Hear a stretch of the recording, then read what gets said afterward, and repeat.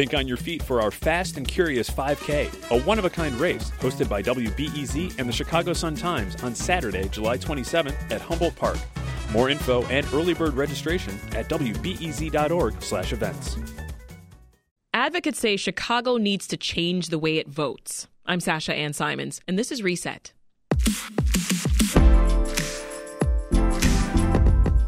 With 9 candidates running to be Chicago mayor, a runoff seems all but certain since no one candidate is likely to get the 50% of the vote needed to win. Runoffs are common in Chicago, and some advocates think that fact reveals a flaw in our voting system. So today, we'll hear about an alternative system that advocates say could make elections more democratic. It's called ranked choice voting. With us now to explain what this could look like in Chicago is Andrew Silva, Executive Director of Fair Vote Illinois. Also with us is Elisa Kaplan, Executive Director of Reform for Illinois. Andrew, let's start with the basics. What is ranked choice voting, and how is it different from the current system that we have here in Chicago? Yes, so ranked choice voting is really an upgrade to the way we vote. So rather than selecting a single candidate, you would rank your choices, first choice, second choice, third choice, as many candidates as you like up and down the list. And when we count the votes, we only look at everyone's first choice vote. So your vote goes to your first choice. And in order to win, someone needs to have 50%. They need more than a majority. And if nobody does, then we have an instant runoff. We eliminate the candidate that's in last place, and anyone who's voted for them as their first choice, their vote goes to their second choice instead. And then we recount the votes. If someone has a majority, great, the election's over. Otherwise, we repeat that process until we have a winner. And Elisa, help us understand that a bit more, especially from the voter perspective. So if I was ranking my candidates, like Andrew just described, instead of just picking one, right, what would my ballot look like? Your ballot would list the candidates, and then you would mark which one you wanted for first choice, which one you wanted for second choice, which one you wanted for third choice, and so on. So it's really not complicated. It's just a list of candidates like you would have on any ballot, but instead of just marking one, you would mark the number of your choice next to each one, as many as you wanted, as Andrew said. And Elisa, ranked choice voting is already used in states like Alaska and Maine and a number of cities too, right, including New York. So how and where did it get started in the U.S.? I believe, and Andrew may correct me if I'm wrong, that Cambridge, Massachusetts was one of the first places to use it. They use it for a type of proportional representation, and they've used it for many decades there. And it's really gained momentum, especially in the last few years, as a way to, as you mentioned, make elections more democratic, less divisive, because candidates have to reach out to their opponents' supporters if they want those second and third choice votes. So they have ranked choice voting now in Minneapolis, in San Francisco, in many other cities across the country.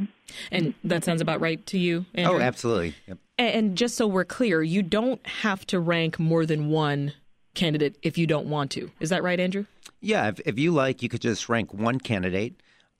In doing so, you're essentially saying, if this candidate doesn't win, I don't have another preference. It's in your best interest to always rank everybody, and if your first candidate can't win, your vote goes to your next choice. So help me drill down a bit using this mayoral race that we're currently in the middle of here in Chicago as an example.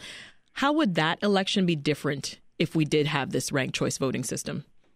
Looking at current polls, no candidate really typically has more than about 20%. So no one is even near 50%. In the prior mayoral race, Lightfoot and Preckwinkle had about 33% of the vote combined during the first round. Yeah. So that was combined, which means a large portion of the city really wanted somebody else, at least as their top choice. So it's almost a poster child for why ranked choice voting is such a great method. Everyone doesn't have to look at the polls. They don't need to vote strategically. You vote for your top choice, second choice, so on, and the most preferred candidate gets elected. On our voicemail, we heard from a Reset listener whose name is Liz from Chicago, and she talked about why she supports a move to ranked choice voting. I think it is a really important tool for giving the widest number of candidates an option to be elected. It also means you're not wasting your vote if you vote for someone that you think should be near the top, who happens to be like a third-party candidate or maybe seems like an underdog. And we also got a lot of responses on Twitter with people saying that they want ranked choice voting here in Chicago. I will be sharing some of those Twitter responses throughout our conversation. But Elisa, is our caller right that this helps people avoid, quote, wasting their vote?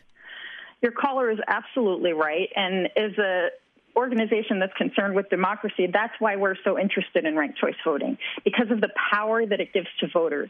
I can't tell you how many people I've spoken to who are following this mayoral race and trying to figure out who to vote for, because the current system forces you to become sort of a political strategist and try to figure out who's the person who's most likely to win that you can also tolerate voting for, right? Rather than just thinking, who do I want to win? You have to look at the polls and say, well, but if I vote for the person that I really want, what if they don't do well and then I'm wasting my vote? And what if that helps a candidate that I don't like? With ranked choice voting, you don't have to worry about that. You vote for who you want. If that person doesn't do well, your second choice vote counts. And if that person doesn't do well, then your third choice vote counts. So you don't have to think in that kind of strategic way. I think many of us have been in that position, have a couple different shots at influencing the outcome, even if your first choice doesn't win. Mm-hmm. Andrew, would the system help us avoid runoffs? Yeah, that's another great benefit. So in Chicago, there's a runoff election. Voter turnout tends to drop quite a bit in that runoff, and we could avoid that. So not only is it great for voters, you get to vote once and you're done. Without that extra election, it saves the city lots of money for not having to administer another election. I want to share a comment that we got on Reset's Twitter, Andrew. It relates to what we're talking about here. This is from AKA 60643. They said races with several candidates are a nightmare under the current system and a waste of taxpayer money for the inevitable runoff elections. Having ranked choice voting would more equitably reflect what voters want. And that's absolutely right. I mean, that's the the big selling point of ranked choice voting, is that it's a real simple way of making sure the voters get the most preferred candidate selected. Elisa, we've been talking about how this might be better for voters, but is it better for candidates too? It absolutely is better for candidates, especially for candidates who are good at building bridges and building consensus. So ranked choice voting, as I mentioned before, it rewards candidates who can appeal to the supporters of their opponents. So it discourages the kind of nastiness and name-calling that we've seen in all too many elections, both locally and nationally, because you don't want to piss off the supporters of your opponents because you want them to vote for you for second or third choice.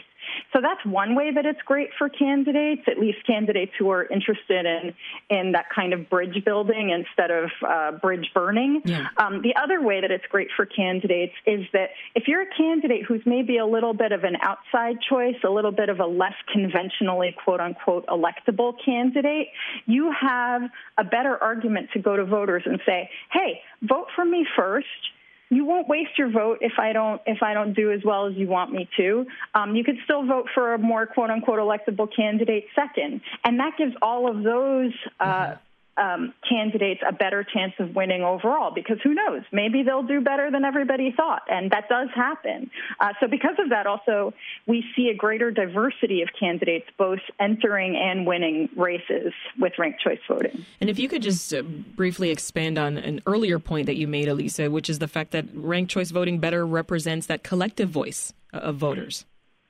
That's right. What you'll get is a government that better reflects voters' preferences, because you're getting so much more information from voters about what they actually want instead of how they've chosen to play this complicated strategic voting game. And so you'll also get candidates that better reflect the values and the goals of the community that they're representing. So as I said, it's more democratic. And it's less divisive because it rewards those consensus builders at the same time. So it's a win-win. Yeah. Another Twitter commenter with the name Bikes Are Green Vehicles said, our current voting system, quote, forces false choices. Ranked choice would more accurately capture voters' preference of candidates. So clearly they agree. This is Reset. I'm Sasha Ann Simons. If you're just tuning in, we are talking about ranked choice voting. It's an alternative system for elections that's been implemented in cities like San Francisco and New York City, and in states like Alaska and Maine. Now, a push to bring it to our area is gaining momentum. And with us are two advocates for voting reform. That's Andrew Silva, who's executive director of Fair Vote Illinois, and Elisa Kaplan, who's executive director of Reform for Illinois. So, Andrew, this isn't the first time I understand that ranked choice voting has been talked about here in Chicago. Why hasn't it been implemented yet? What we find is the biggest obstacle to get it implemented is just awareness. So people don't know about it. They don't know about it. And when people hear about it, overwhelmingly, they support it. It's kind of a no-brainer type of reform. It makes a lot of sense that they would. And so what we do at Fair Vote Illinois is we're advocating by trying to get the word out. And what we find when we talk to people is that very, very few people push back. They say, why are we not doing this already? It's such a great idea. So how far has it been able to advance? Yep. So just this past November in Evanston, voters went to the polls to vote whether or not they wanted to adopt ranked choice voting, and they adopted it with the landslide. Over 82% of voters in Evanston said we want ranked choice voting. They're going to start using ranked choice voting for their municipal elections. We find in Berwyn there was a non-binding referendum question last year in the primary election. And again, over 82% of voters there said, yes, this sounds like a great idea, something we would want to adopt. And we're seeing about the same in Chicago. Lots of support. Just people have to be aware that it exists. Yeah, it makes sense. Well, Elisa, Andrew talked there about Evanston recently deciding to move to ranked choice voting. What was it you would say that got that city over the hump? I think what Andrew said is absolutely right. Once people heard about this and once people understood what it was, they overwhelmingly supported it. And so we just did a lot of work to educate people about it. But once they got it, it wasn't easy to persuade them. And I think, even in a place as maybe ideologically homogeneous as Evanston, there was still a feeling that they've been suffering from political divisiveness and polarization, and that they wanted a different kind of democracy. They wanted to open doors to as diverse a city council as possible. And so it was really just the right solution for our time there. Yeah. Elisa, what do we hear from opponents of ranked choice voting? The most common argument that we get in opposition is that it's too confusing. And this really just has not been borne out by the data. In jurisdiction after jurisdiction and study after study, we see that people are perfectly capable of using ranked choice voting. And if you think about it, you use ranking in your everyday life all the time. There's top 10 songs, you know what your favorite ice cream is and your second favorite ice cream. You understand your first choice, second choice, third choice. And so it's really not too much of a leap just to use that same logic when you're talking about candidates. So people know how to use ranked choice voting. Studies have shown, for example, in New York that 95% of voters said that they found their ballot easy to complete. So we just haven't heard those concerns about it being confusing borne out. You talked earlier, Andrew, about some of the barriers to actually getting this system implemented here in Chicago. And we know Alderman Matt Martin also introduced a resolution to bring ranked choice voting here. Are you hopeful that it's going to happen soon? Absolutely. We want the conversation to start. This helps. It helps getting the word out. Matt Martin has been a strong supporter of ranked choice voting. Getting the city council on board is a huge step. In order to actually get it passed in Chicago, it would take a referendum, so voters would have the opportunity to vote on it. So it would be really great if the Chicago City Council gave voters that chance to say, here, we're going to put on the ballot and let the voters decide if they want to adopt it. And we believe they would in a landslide. Last question to both of you. I'll start with you, Elisa. Beyond ranked choice voting that we've been talking about today, what other improvements do you want to see made to our elections here? Well, one big one that Alderman Martin has also started a conversation about in the Chicago City Council is public campaign financing. This is another program that has been adopted around the country to address issues of corruption and representation, and to help address the pay-to-play politics that have plagued Chicago for so many years. So for us, that's a big priority, is advancing that discussion on giving candidates a way to fund their campaigns and run a competitive race without relying on big donors and special interests. Last word to you, Andrew. Any other improvements you're looking to see? At Fair Vote Illinois, we're a one-issue organization. We keep it simple and say we're going to focus on ranked choice voting and hopefully get that done first.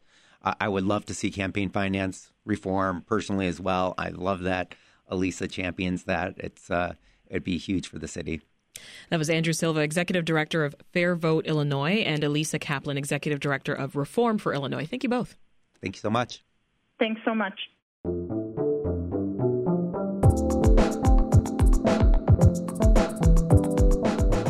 This episode of Reset was produced by Andrew Merriweather, who also edited this episode along with Dan Tucker. Stay in the know about everything happening with elections here in Chicago by subscribing to our podcast. We recently hosted a forum for mayoral candidates, which you can check out right now. All right, that's all for Reset this morning. I'm Sasha Ann Simons. We'll talk to you this afternoon.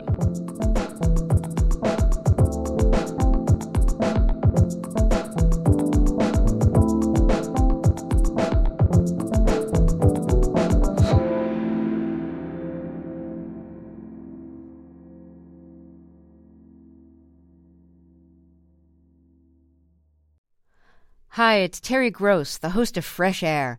We bring you in-depth, long-form interviews with actors, directors, musicians, authors, journalists, and more. Listen to our Peabody Award-winning Fresh Air podcast from WHYY and NPR.